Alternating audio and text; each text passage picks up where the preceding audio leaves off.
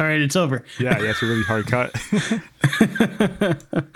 It's funny that you played some of the other stuff that you did that was like very subtle, and then that was just like in your face the entire time. Very aggressive, very very like bleak sounding. It sticks in your head though. It does. It's like a super catchy sort of it's like drawing on a lot of like 80s like sort of like club records. I was kind of picking up something like that, yeah. So yeah, they have an album coming out tomorrow the 2nd. Today's the 1st, as we're making this podcast. So yeah, we're like super excited for it. Yeah, it's like super British sounding, and for sure. From the look of their like videos that they have up, their live show looks amazing. They do a lot of like hardware synths and like a lot of hardware drum machines. That's fun. Which I think is like a super cool way to do that. Instead of using like a laptop rig or that sort of thing. Just keeping everything like sort of on like the fly and like improvising, and just using like mostly hardware is like super cool to me.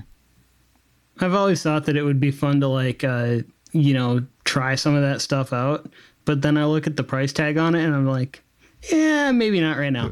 Like maybe not. Yeah, it's like another couple $100 for a drum machine, and then it's like, it's like once you get one, like you want another, right? Yeah, it's just gonna start an addiction. That's all that's gonna do. Right. Especially with like synths and drum machines. So it's also funny because you mentioned that it sounds very British, and for like a long time I never really understood what that meant, but like I can definitely hear it when like with groups like that. Yeah, like, where it's like, yeah, even not even just in like the vocal performance, but like in all of the instrumentation and stuff like that, it's a sound that you just don't hear in the US like ever.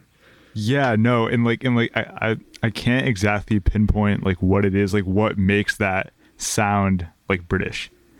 Because even like the vocal style, if like you took that out, like you'd still know like, oh, like this sounds like it's right out of Great Britain. I think a lot of it is that hardware stuff, because I think it kind of pulls on like the like garage, like old like hip hop and 100%.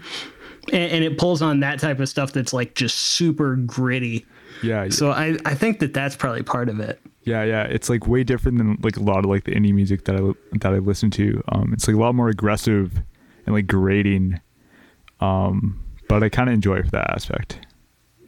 Yeah, it's kind of like industrial music, but it's pop. Very, very much so. Which yeah, it still maintains like some sort of like radio friendliness. Like they've gotten like a decent amount of like airplay on the BBC. So my final song is called Pug Song by 87 Nights.